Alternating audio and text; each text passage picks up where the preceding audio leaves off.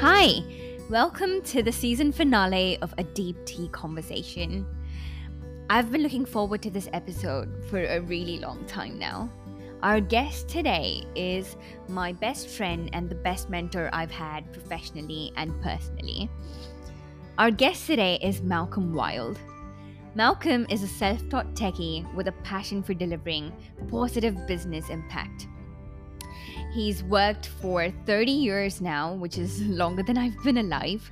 He's worked in 21 different countries for corporates, startups, at all levels of management, from being a developer to support functions, from infrastructure to project and product management, to being a director, an MD, a CTO, a CIO, a CEO, and more recently, a chief strategy officer for a multinational.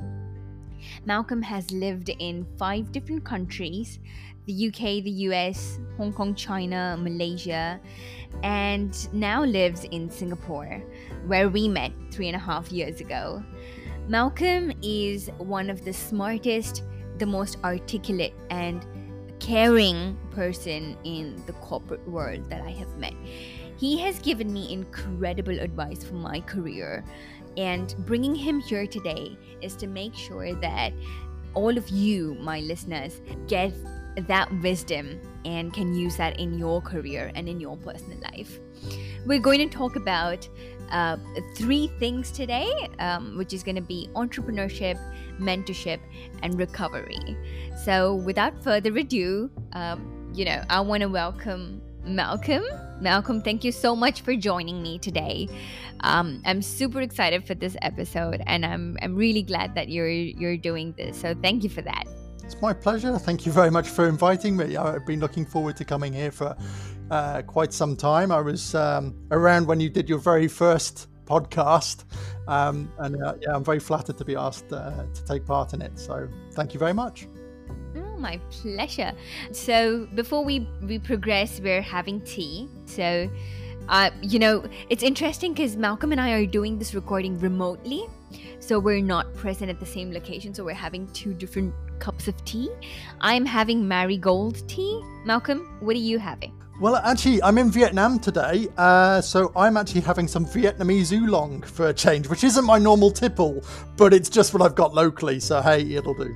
Oh, that's fantastic. Bring some back for me, yeah? Okay, will do. Okay, fabulous. Right, so I want to get started with how you've ended up here. But Malcolm, I know you really, really well, okay? So I'm going to turn this question around to say, Malcolm, I know you didn't have a formal education and you grew in your career super fast. You were in a C-level executive position at 29 and living up the life. So I know that when you were 19, you were living out of a car basically in the United States. So I want you to tell us, how you ended up being so successful so soon for not having had a formal education. And I think this ties into our first theme about entrepreneurship.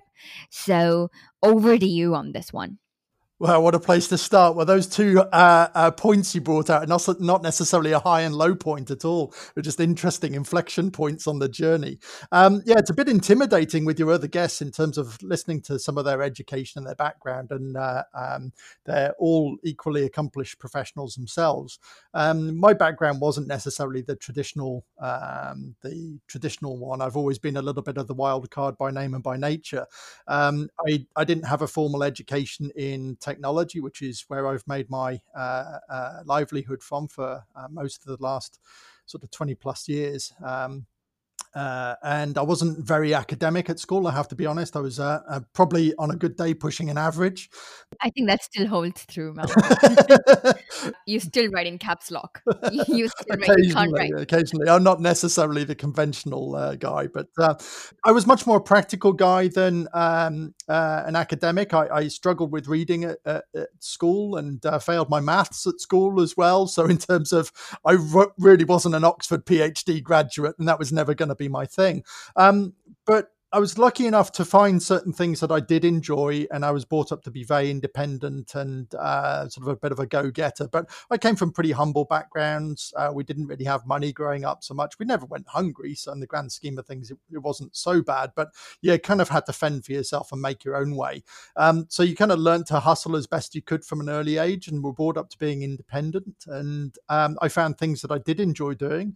Everything from anything practical and hands-on I can do, and I've taught myself to do most of the things that people look at me for. From a professional standpoint, I was the one at 3 o'clock in the morning reading the books as best I could, learning how to program, self-taught with that. And I love that. I love that. You taught yourself to code and go on. I'm sorry, but because that's just so amazing. Well, actually, it wasn't too difficult, because when I kind of got into it, it wasn't, I have to be honest, it wasn't as complicated then as it was now. It was all new. So yes, it was difficult to get research materials and things like that. But my first computer, I was very lucky. My parents spent what was, relatively speaking, quite a lot of money for us. They bought me an Acorn Electron computer when I was probably about 11 or 12. And it was Wow. it was something that allowed me to learn to code. And the benefit of getting that particular one was it was the same coding language that was being adopted by schools. And the school I was in only had one computer. So for me to have one at home, that was a huge benefit. And my one of my uncles was into computer programming for his job. So, I mean, this is going back quite a long time now. So it wasn't necessarily as common as it was, but it taught me to do the basics.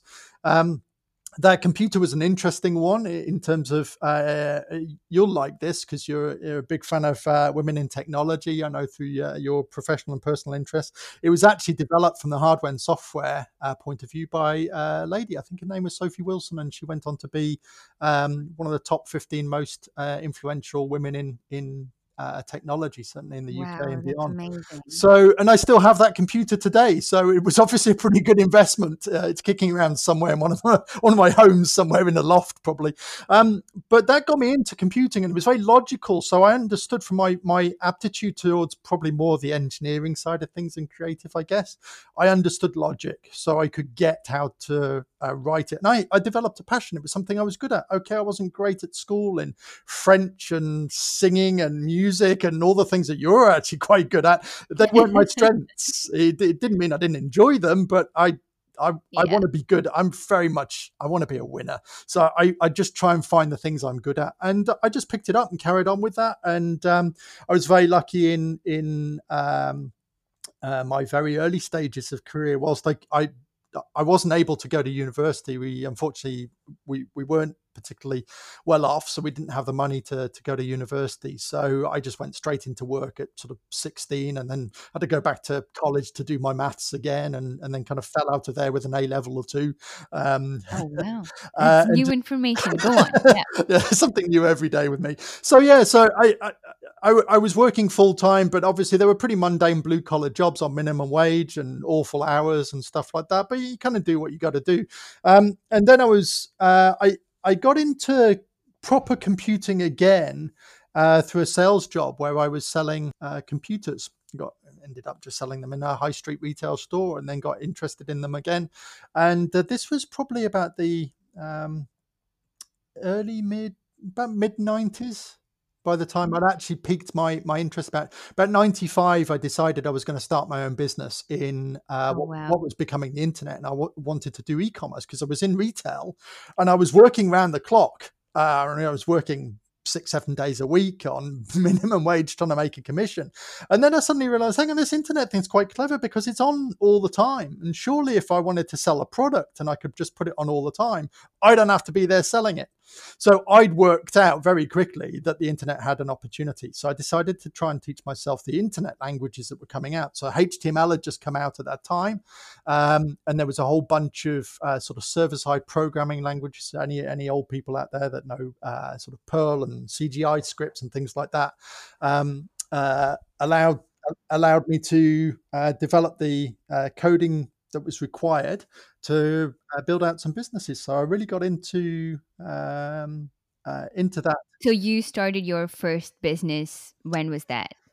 Good question. I think it was about 96, 97. I actually set up formally as my first company, and I was in my mid 20s, really, there or thereabouts.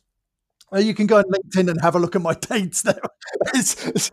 Many of these things are so long ago, it's fading. But yeah, I set up my first business, and frankly, I didn't know what I was doing. And if I'd known about all the things that you've got to do with taxation, legislation, employment law, and all these sort of things, I'd been too scared off to have done it. But I went out and set one up. I had nothing to lose.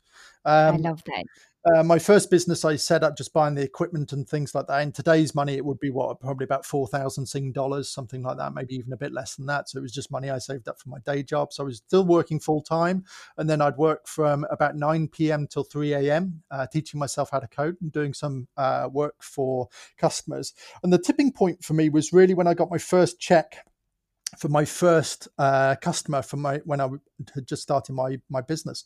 I looked at the check and realized that I really enjoyed doing that work, and I'd made 4 times my salary for a fraction of the work. And I was just like, right, okay, I'm changing careers. And then from that point on, it was almost didn't need to look back. I ended up sort of snowballing from there. One good thing led to another. So I'd kind of, people say, well, that's really entrepreneurial, but I'd analyzed the risk to such a point that actually I was only risking things that I was happy to. So actually the risk wasn't really too much. But to someone looking at it from outside, it was potentially quite scary to go and set up your own company and switch careers. But I had nothing to lose, really. No one Yeah. was hiring me as well, because What were you doing when you were setting up this company? What was your full-time job then? I was a sales guy. I was selling fridges and TVs and washing machines and desktop computers. So just in a high street retailer. So like in Singapore, it would be like Best Denki. I love this because I think that's where every time I've spoken to you about, you being extraordinary at sales and technology, which is basically the kind of talent you want to have in the digital industry. You've always pointed me back to the fact that you picked it up from selling washing machines. I love selling. I love selling. My favorite type of customer was someone who said, "There's nothing you can do to make me buy it today." And they'd always walk out as my best friend, having spent the most amount of money.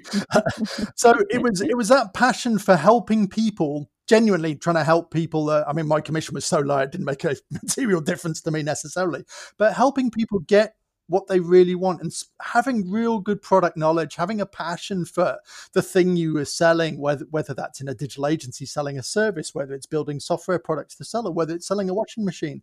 The skills about understanding a customer's needs, being able to get the sort of benefits of the product or service out and across and articulate it in a way and helping them find the right price point. Those skills, whether you're a Saturday lad in a retail store, whether you're head of business development for an enterprise, some of those skills are comparable. And what I've just done over time is just build on each one of those. So regardless of how good or bad the job was I was doing at the time, I made it my ambition to learn something and take something from that on a professional and personal level and roll that into the next thing. And I think that's what's really admirable about you, Malcolm. I think you've got really good work ethic that, you've worked for so long now. But, when I first met you at Possible, I mean, you were still coming into the office with so much passion, so much enthusiasm to help people. And, you've taught me everything I need to know about business. So that's phenomenal. But hang on. So you told me that you started this business because one John mentored you. Was that right? Like something pushed you to open up this first business of yours. Well, actually, no, you're jumping a little bit, but I'll forgive you for that. So the way that the story broadly goes is that I happened to meet someone that I would say was my first business mentor. I've not been in touch with John for a very long time, and I don't really do shout outs to people. The important ones along the way know who they are, but yeah, I'm probably too English to call people out. But I met a guy called John who was about the same age I am now, and he just sold his business and was looking at the internet. And I just started my business, and what we added together as a team, and this is the important thing about sort of entrepreneurship, is understanding the value of what tools, talent, and technology can bring together to form something of greater value. So John bought financial acumen. He'd run businesses, he'd made them successful. What I bought was an understanding of the technology and a passion for selling as well. So when we teamed up, we then created a new business. So that became my second company under his guidance. And that just skyrocketed. That business is still going today. And I think it was our third employee,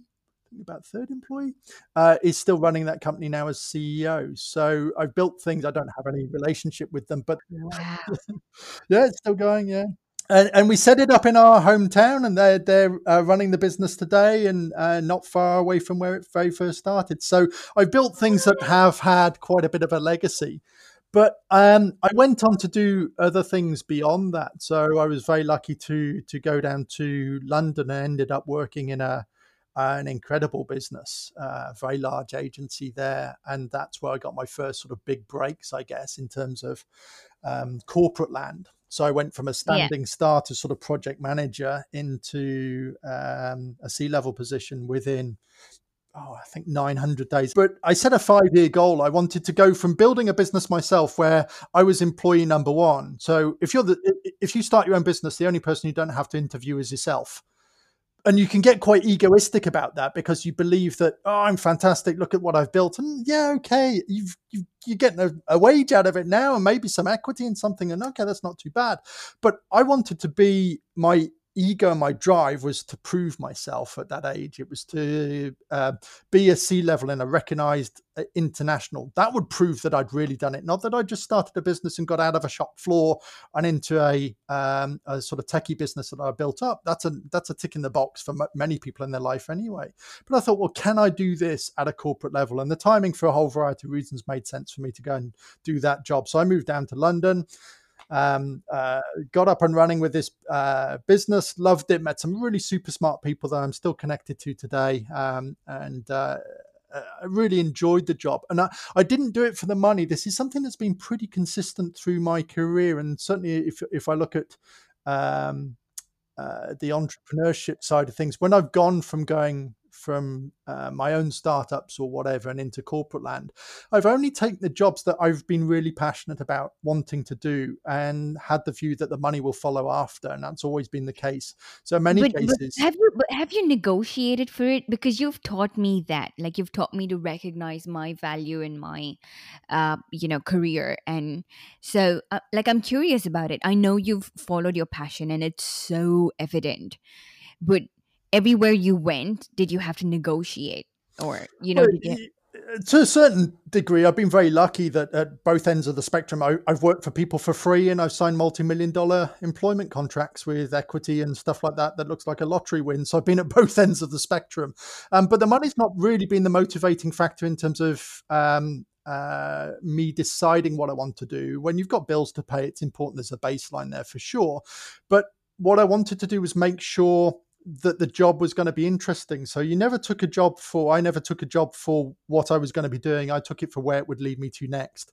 So the negotiation was also around, where's it going to lead me? I never really minded if I could keep my head above water, if that was the case, and just on a basic salary, even if I was the lowest paid guy in the office. I mean, hey, I come from startup land and working in factories. I was used to living on minimum wage. It wasn't a problem.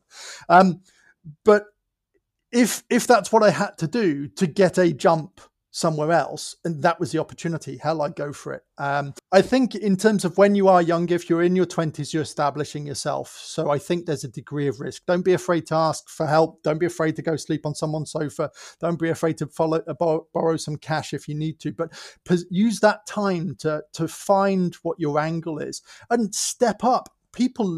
Employers love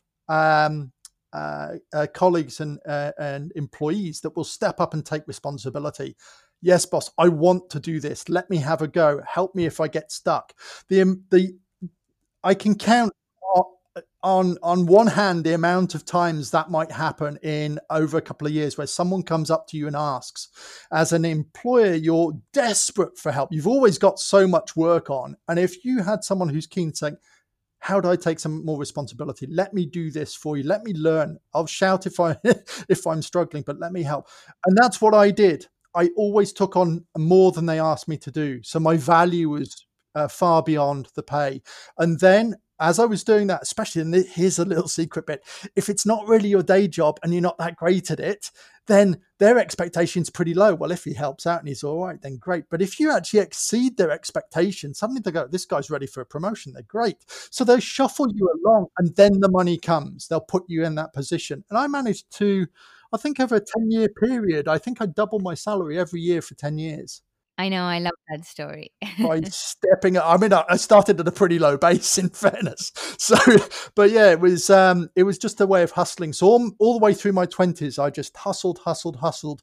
And what was interesting, they always say making your first million is the hardest. It's absolutely true. That first 10 years was probably the hardest. Year 11, I was plain sailing from there. So that in terms of the entrepreneurship side of things, looking back, it was a case of not really being afraid to take a bit of a risk, but do the analysis. Don't be reckless about it, especially if you've got a young family or things like that or other obligations. But be a bit fearless. In that time, you can make a few mistakes and jump around, but do it for the right reasons. Don't just follow the money. Don't just go in for the 9 to 5. Do something that you're really passionate about. And I've been very lucky.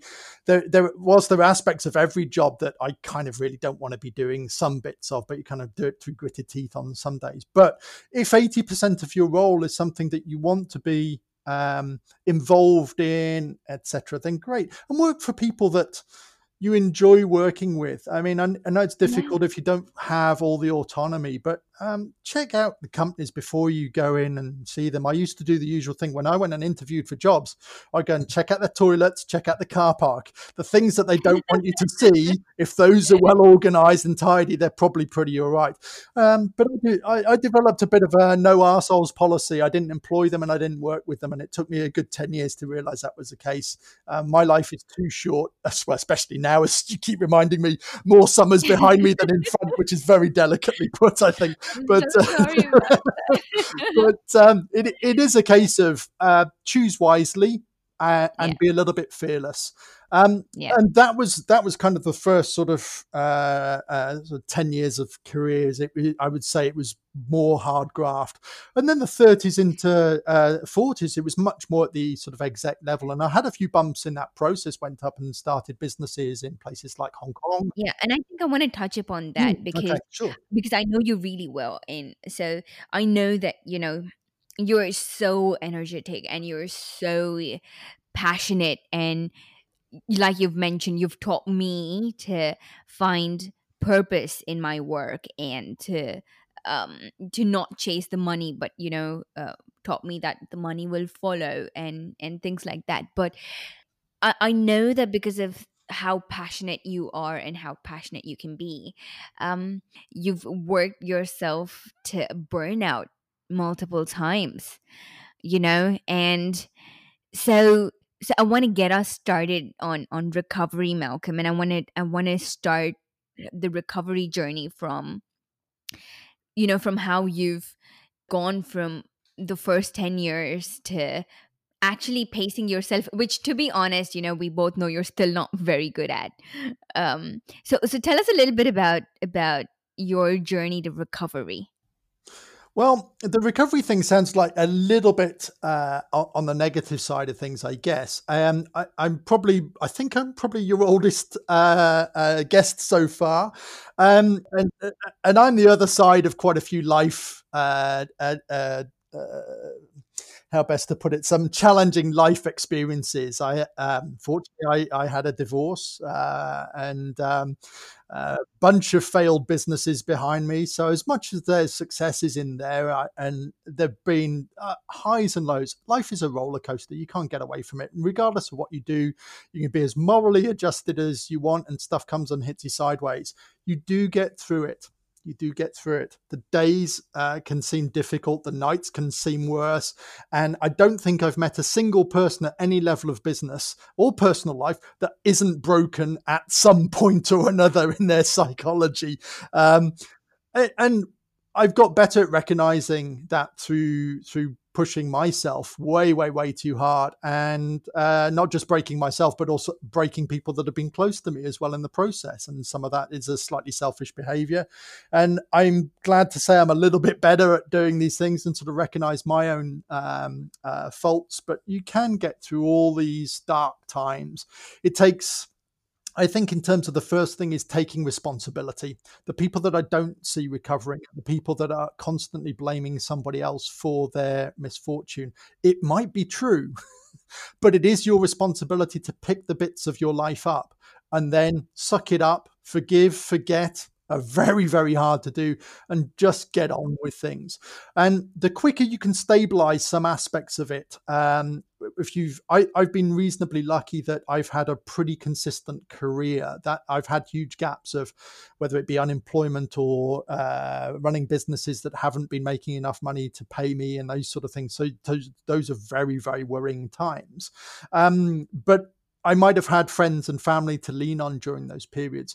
If you find that both your work life is screwing up and you may be having personal problems in your private life as well, that's an extremely scary point, because it feels like you're falling. There's no safety net in life. We kid ourselves with security and we have these things around and a few dollars in the bank as a backup and these sort of things. But when it goes seriously wrong, it can go very, very badly wrong incredibly fast. All the things that you have, all the nice houses, the big cars, the money in the bank, the Gucci girlfriends or boyfriends, can disappear overnight. And then you're left going, how the hell did that happen? So 10 years of building these things up can go literally in less than a year. And then you're left there going, Christ, how do I get back from this? Yeah. It takes a lot of courage to look at yourself and then go, that was my fault. Or at least some of it was anyway. And then once you recognize that, then you can go, right, okay, how do I go and sort this out? You have to ditch your ego. You've got to say, if I've got to go and work cleaning toilets, mucking in for free, doing something else, not go to the fancy restaurants anymore, you just got to suck it up. But those things tend to be over pretty quick, and the brain is fantastic. It forgets some of the harsher times quite quickly, and then you start recovering. The thing to do is ask for help, whether it's professionally, socially, whatever. Some people have been extremely good to me when I've kind of needed a step up or a voice of reason. There's been some consistent people through that whole process that have helped out in one way or another. And most people, they just need some TLC often. You can go into an office, and I think you wrote something very recently on this same topic.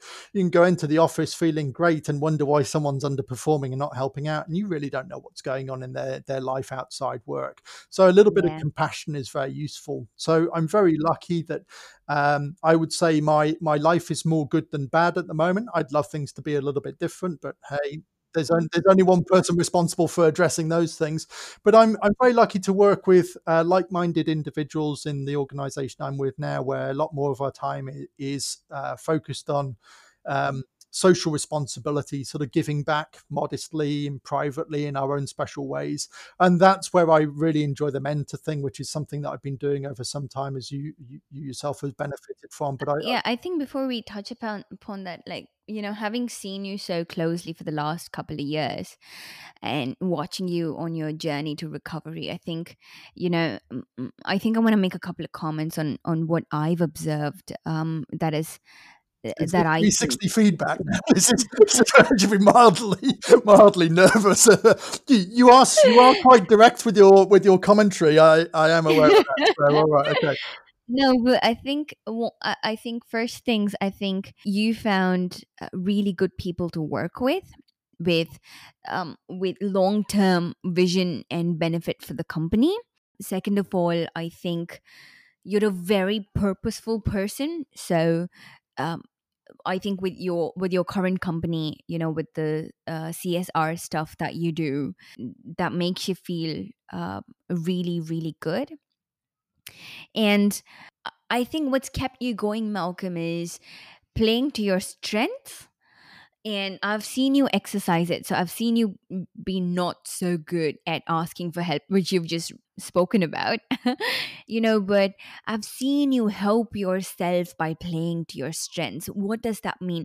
You've picked challenges that you think you can be extraordinary at. And one of those is turning businesses around. And I can't be more grateful to you for teaching me to do that. To see you going into work with good people, hiring good people, so no a-hole policy, and with that pure passion of turning things around, and having the same goal as your executive team. I think that's really kept you going. So I see you play on your strengths. And so I think it's been remarkable to see you through that journey. Yeah. Well, thank you for riding shotgun for large bits of it. And I hope you learned all the good lessons and don't make any of the mistakes, and then you'll all be fine. Yeah, no, absolutely. So about turning businesses around, when I think of Malcolm, that's the first thing that comes to my mind. Your just amazing business acumen to be able to do that. So tell us a little bit about how you do that. The basics. I mean, this is the stuff you've always taught me. All of us are working towards finding a better career, or just being better at our existing careers. And I think, being purposeful towards our work and trying to make it as profitable as we can is extremely crucial. And I don't know another person who can do it as well as you do it.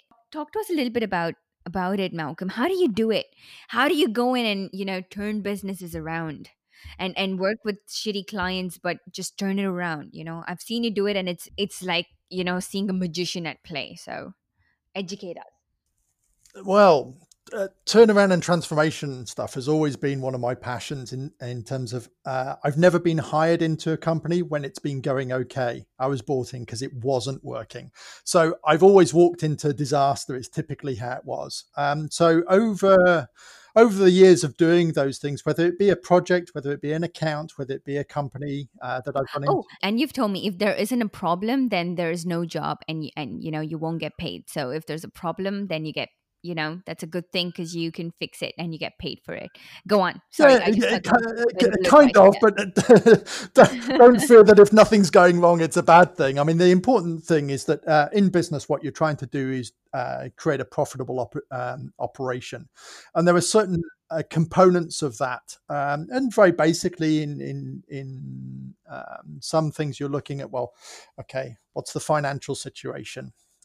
What's the talent situation? What are we working on? What's the client's expectation? So there's things that they'll teach you if you go in and do an MBA course, and but these are things that you can learn through experience and exposure. And I'll touch on a couple of those in a moment.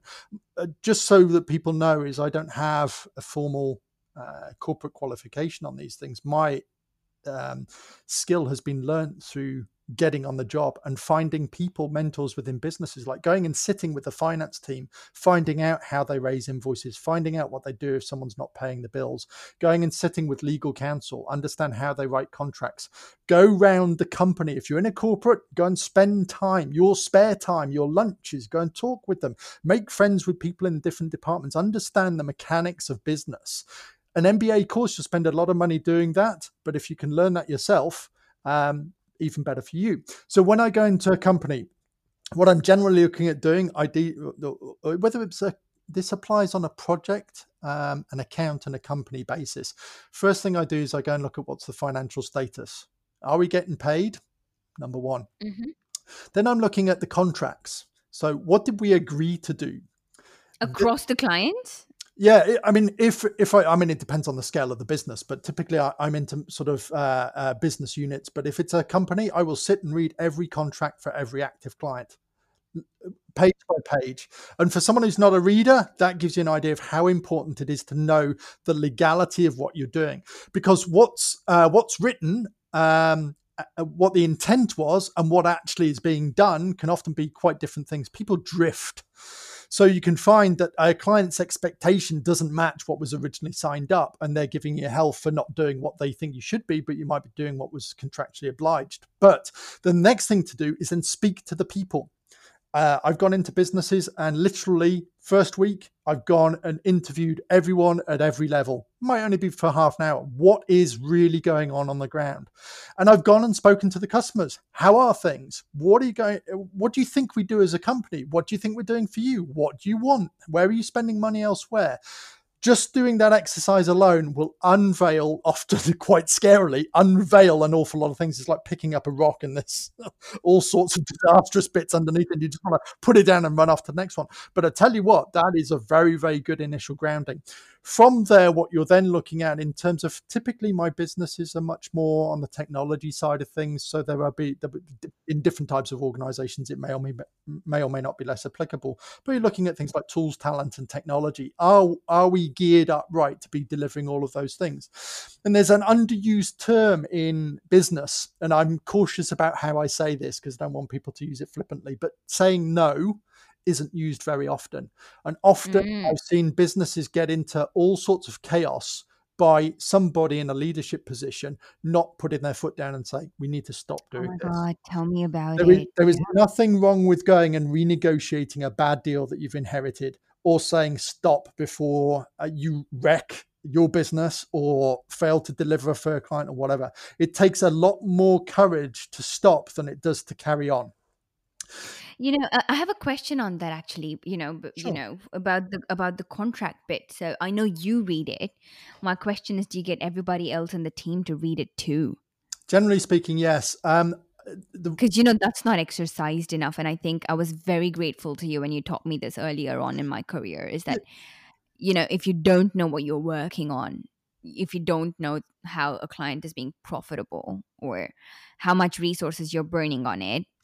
Yeah, there's a cautionary note, because again, it doesn't apply to all businesses across confidentiality and bits and pieces. But generally speaking, is I want certainly all the team to be briefed on what they're supposed to be doing, so they actually understand the context of, say, a client's operation, how they work, what their KPIs are, and then certainly the critical people on the account will have read the contract. If they don't understand it, I'll have sat down with them and explained why. I don't generally work for secret, sneaky beaky government organizations, so most of it is marketing and e-commerce platforms and whatever, and people need to understand what they're expected to do. And they also, at most levels in the business, they want to know how they can contribute. And if they don't know what the measurement is and what's important to everyone, then they don't know really where to put their efforts and emotion into. So I find having a degree of transparency and teamwork and common understanding of what's actually important, you get much more clarity on the direction. So get them to read the stuff. Also, if you're looking for leaders within the business, promoting from within, especially where you've got gifted individuals, you don't want to promote people that are not upskilling themselves. So if you've got staff in your mid-management position that have never read or written a contract, who can't read a set of financial books or whatever, they're not going to be people you can promote from within. So why not get them exposed to these sort of things and encourage them, because they'll be more useful to your company. The last thing you want to do is promote poorly educated, should we say, individuals into a position of power. That's how you get a sort of middle management backlog with people that can't do anything because they don't actually know how to do it. So actively encourage everyone at all levels. You'll be surprised how many people are pretty good at this stuff. And if you're trying to find out how to learn some of these things, go and find a mentor in the legal department, or a mentor in finance or HR. Some of those potentially less frontline jobs are just as critical. Often in a business that I'm in, the CFO might be the most important person. So that's the guy who watches the money. So go and understand what their day job is. You can't run a business if you don't. Well, I say you can't run a business if you don't understand all those bits. You can't run a business well if you don't have a mechanical sympathy for those roles that are in there. Absolutely. And I think that is so underestimated.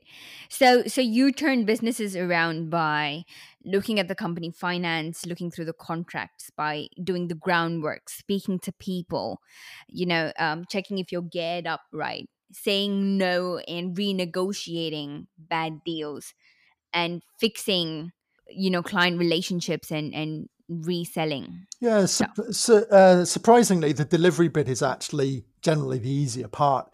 I have a view: sell right, contract right, deliver right. If you don't do the first two, delivery never catches up. So if you're in a sort of agency or technology business or manufacturing or whatever, if the wrong thing's being sold to the wrong type of customer, you're never going to fix it at delivery. That's The amazing. other thing to do is to pick customers that you want to work with. Like I said about the no assholes policy, and bleep out that if you wish. Um, but pick people that you want to work with for the next 5 years. Pick nice people. There's easier money out there. If you've got customers that are difficult, often again when I've gone into businesses, some of the customers are not bad at all. They're just unhappy with the situation. So it's a relationship management issue. And I love that you brought this up, but because we're running out of time, I think I'll definitely do a bonus episode about what you just spoke about. But in relation to cannibalism, I think, we were talking about this day before yesterday. It's so important to touch upon that. But in the interest of time, I want to touch upon the third pillar, Malcolm. Shall we do that? Go for it. Okay, mentorship. You have added incredible amount of value to my career, and ever since you told me that you've been doubling your salary every year, I was a bit competitive, of course, You've done and pretty well, I think, actually, from my recollection of when I first met you to where you are. You're probably yeah. going to accelerate past me at this rate. Yeah, fingers crossed. I'm all up for competition, but you've been incredibly helpful, and I think, given the fact that you are the oldest of our guests, and most of your career is behind you, like most of your summers. Is that going to end up on the cutting room floor? Are you keeping these bits in? You're hilarious. I am so so glad I so know you. yeah, me too. So I want to use this last section to for you to talk to us a little bit about what are some of the things that you think people can do in their careers to accelerate their careers, and what they should avoid. And so, for having the wealth of the experience that you have, mentor us, all of us audiences today. What are some of the things that we could do in our careers, and what are some things that we can avoid? Well, sure. I think in terms of if I pick mentorship from my perspective is that your audience fits into two levels, and it's not necessarily based on age. It's people that want to be mentored and people that can be mentors. And I think anyone that's been in a business more than a few years has a responsibility to help the people in the business step up. So one of the first things I try and do in a business is find my number two. Who's going to replace me so I can step up again? And that bizarrely seems quite a unique angle. So from the more seasoned professionals that are there, get a couple of people under your wing, teach them everything you know, because you can't step up to the next level in the business unless you've got some capacity at the level down. For individuals that are looking at being mentored, it's people are much more approachable. I mean, if you want to flatter someone at my level, is saying you're really good, can you teach me some of what you know? I think most people will say yes, I'll help. And actually, it may be nothing more than just having a coffee with that person once a month, or saying you call me when you need me. The individual will often bring you challenges that they have, but it's providing. In a non-formal context, it's just providing an open door so that you can actually share advice. And once they realize that you're quite human, then that's actually pretty good. And you'll be surprised. These people will follow you everywhere because they're respected, they're trusted, they're engaged, they're informed, they stay in the business. And often all they need is some TLC, someone to listen to, and some encouragement. The next thing to do is, as an individual who wants to be mentored, you can have multiple mentors. This is not like speed dating, but over time, you can find people that, like I said earlier, go and spend some time in finance or in HR or in marketing or whatever. Get across the business. Some companies are great at encouraging this. They have an internal personnel development process, and some won't, but there's no harm in you asking your own employer, can I just go and sit with someone? I want to understand how we raise invoices or whatever. If there's you might find HR are great at organizing that. I tell you, the biggest thing that accelerated my career more than anything else was I had the opportunity at a pretty young age. I was probably, goodness, I'm trying to remember now. I think I was early 30s. I got the opportunity to be a non-exec director.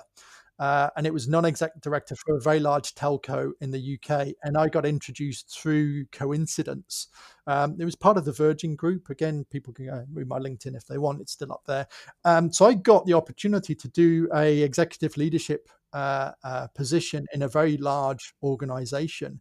And it was so straightforward because it was very personal, people very nice, very straightforward. And it was outside my core sector of competencies. Some of my non-exec director roles were not actually in technology businesses at all. It was just sort of management development. And I started to learn that my skills in a business needed to touch on all aspects. I needed to know how to do HR and marketing and all sorts of other bits and pieces to be of value across an organization. Okay, I have tech, but I've got to broaden it. So being able and just going out and asking people and saying, could I learn this? But you've got to go out and hustle. You've got to go out and ask for it. Nobody's going to help you on your career just out of the goodness of their heart. You've got to have the passion to do it because it's going to be extracurricular. You don't need an MBA to be a really, really good business person. It helps if you can do that and you can afford it, but you can get there without those things as well. So yeah, simple thing is ask for it. Spend the extra time. Go and find people that are willing to help you, whether they're in your business or outside your business. And if you've already made it somewhere, check your ego, go and help some other people up the ladder. Amazing. That's beautiful. And what are some of the things that you say, we should be wary about, Oh, wow. I mean, I've got some great sound bites or Malcolmisms, as they've been referred to by some business friends, some little snippets that I come up with, these usual gems as I sort of wander in or out of a conversation in a business meeting. Mic drop something. Well, one of my favorite ones this harks back to an individual we mentioned earlier, but it was in every deal, someone's getting screwed. If you don't know who it is, it's you. And I that's love that. something Yeah. that stuck with me. And then I'll add some personal life ones. My mum used to say to me, enjoying the journey because the destination might be rubbish. So I've Yeah. kind of like my mum's dark humor on that. I like your dad's one as well. Go and give us that one too. Oh, okay, that was the one I was going to finish with. But yes, thank you. So yeah. Okay. this one you have to listen to very carefully. And the wisest thing I think he ever said to me was, you live your life like you live your days. And that really resonates. It really, really does. I've got lots more, but you need to come and hang out with me a bit more to pick them all up. But yeah. And Malcolm would be really happy because he loves mentoring people. So, if you're in the audience today, Malcolm has bags of experience and he's super enthusiastic about, nurturing talent. So reach out to him, hang out with him for his more Malcolmisms. Is that what it is, Malcolm? That's it. Yeah, you can always ping me on LinkedIn, and if I'm around, I travel pretty much constantly. But I'm happy meeting new people, talking about business, chat over coffee, whatever. So more than happy to. But mind you, you've got a big audience now. I should be careful. 10,000 inquiries on Monday. Well, I'll let you handle the volumes. Right. So, I mean, this has been incredible, Malcolm. So, are you ready for the last section of our podcast, which is the rapid fire? Which, with the women, it's been rapid. With the men in the podcast, it's been rambling fire. Yeah, I'm kind of known for my talking, so I'll try and keep it concise. Okay, fabulous. Okay, so are you ready for it? Go for it. Cool. Okay, Malcolm, what is your tipple of choice? Ooh, I'm a red wine guy. If I'm at home in the UK, it's cider, or an iced lemon tea. So there you go. There's three depending on the time of day. Yeah, and you've been incredibly proud of yourself recently for, having gone off alcohol for 4 months.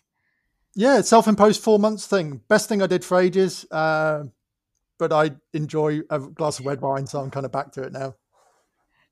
Okay, fantastic. So, what's your bedtime routine like typically? Oh God, I'm an insomniac, so I don't sleep very well at all. So, oh goodness me, I think I've had 8 hours sleep this week. I would normally say that actually I listen to quite a lot of audiobooks at night. So I try to go to bed pretty consistently. I work in the evenings, so but if I'm in bed by 11, I'm doing okay. And then I've got an audiobook on through the night. And yeah, so pretty basic. It's nothing too fancy, I'm afraid. So what's your favorite morning routine? Now the mornings are much more interesting. So I normally try and get up the same time every day. I'm certainly awake very, very early, and sort of often through the night. But that's because my mind tends to be quite busy. But first thing I'm doing in the morning is just checking that there's nothing urgent coming in. I'm typically working for multinationals, so it's a 24/7 business. So just making sure that I've not missed something of importance. And then I'm on the news feeds as well, checking everything that's coming in. I've got a few aggregation tools that bring stuff in, normally across sort of general news, like the BBC is kind of my go-to, and then a bunch of others for a bit of feeds. Breakfast, breakfast. That's got to be my routine. Yeah, Yeah. I always And have the to have a gym. hearty breakfast. Oh well, yeah, the gym most days if I can do it. It's probably 3 to 5 times a week. I'm often in there. If I've got morning calls to do, I'll be sat on an exercise bike or whatever while doing the calls. Just You're so sneak much in. better to go through, the day when you've been to the gym, Oh yeah, right? completely. I mean, you get the endorphins going, the blood going, whatever, and that's fine. If you're a little bit lazy in the mornings and you don't eat properly for breakfast and stuff like that, it's harder when you got Yeah. kids running around and chaos and all sorts of Yeah. other things Yeah. and commuting and nonsense like that. But if you can try and at least have a sort of consistent routine. I also like that because you're self-taught gym person as well, right? Oh yeah, I used to be a complete fitness freak. I was a complete musclehead at one point when I was a lot younger. Love it. Never really got out of the gym, so it's never needed to have a sort of New Year's resolution to go to the gym. I love it. I've either had a gym at home or I everywhere I love go. that story. Can you give us that story in like, a quick 1 minute about how you were like nerdy, tall, skinny? Yeah, you can actually change your body type because I was tall, skinny, braces, spotty, four eyes. I wasn't particularly attractive, but yeah, I decided to go to the gym because at one point I think I'd come out of school and couldn't get a job, so I just spent 5 hours a day in the free You bought a gym. book.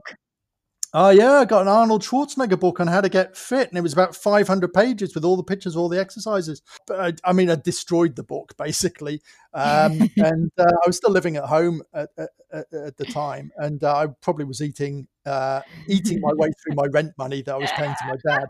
And I was in the gym almost all day. It was like a full time job for me, and I really got into it and realized that the great thing about that is that if you go and exercise, you get an immediate result. Return on investment is immediate.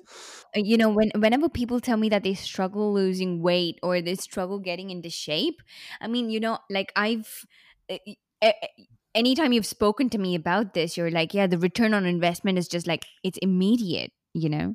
It's Yeah, this didn't end fascinating. up being a quick answer, but yeah, I just for me, it's not for everyone. I enjoy going to the gym. It's just one of the things that I like doing. I don't do it as much as I do at the moment, and I probably am only in there really for half an hour with any meaningful energy. But Lazy.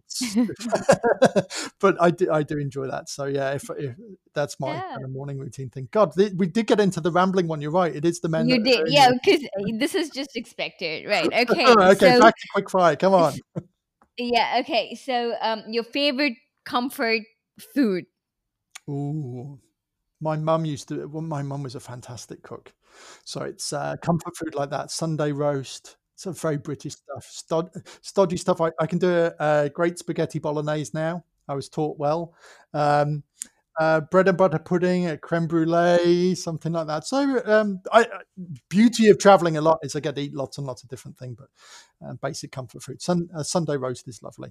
Okay, fabulous. So, what is your favorite trash TV show? I don't know if you can call it trash TV. Well, you know what? I've Um, kind of given up TV, really. So, from a guy who spent many years in television and broadcast, yeah, I'm not really into linear broadcast TV anymore. Well, the last few years, actually, I've done a lot of stuff with YouTube in terms of self, sort of self-taught psychology. So, I did last year over 1,000 hours of psychology study with people like Jordan Peterson, who I think is fantastic on psychology, sociology, and things like that. yeah, Alain de Botton.